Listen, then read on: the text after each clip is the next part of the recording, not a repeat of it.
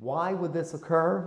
Well, at the end of 2 Chronicles 36 at verse 15 we read, "The Lord, the God of their fathers, sent word to them through his messengers again and again, because he had pity on his people and on his dwelling place.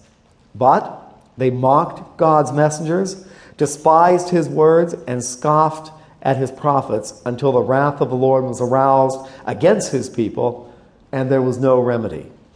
He brought up against them the king of the Babylonians, who killed their young men with the sword in the sanctuary, and spared neither young man nor young woman, old man or aged. God handed all of them over to Nebuchadnezzar.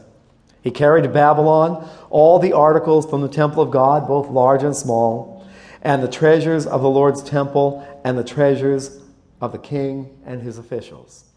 They set fire to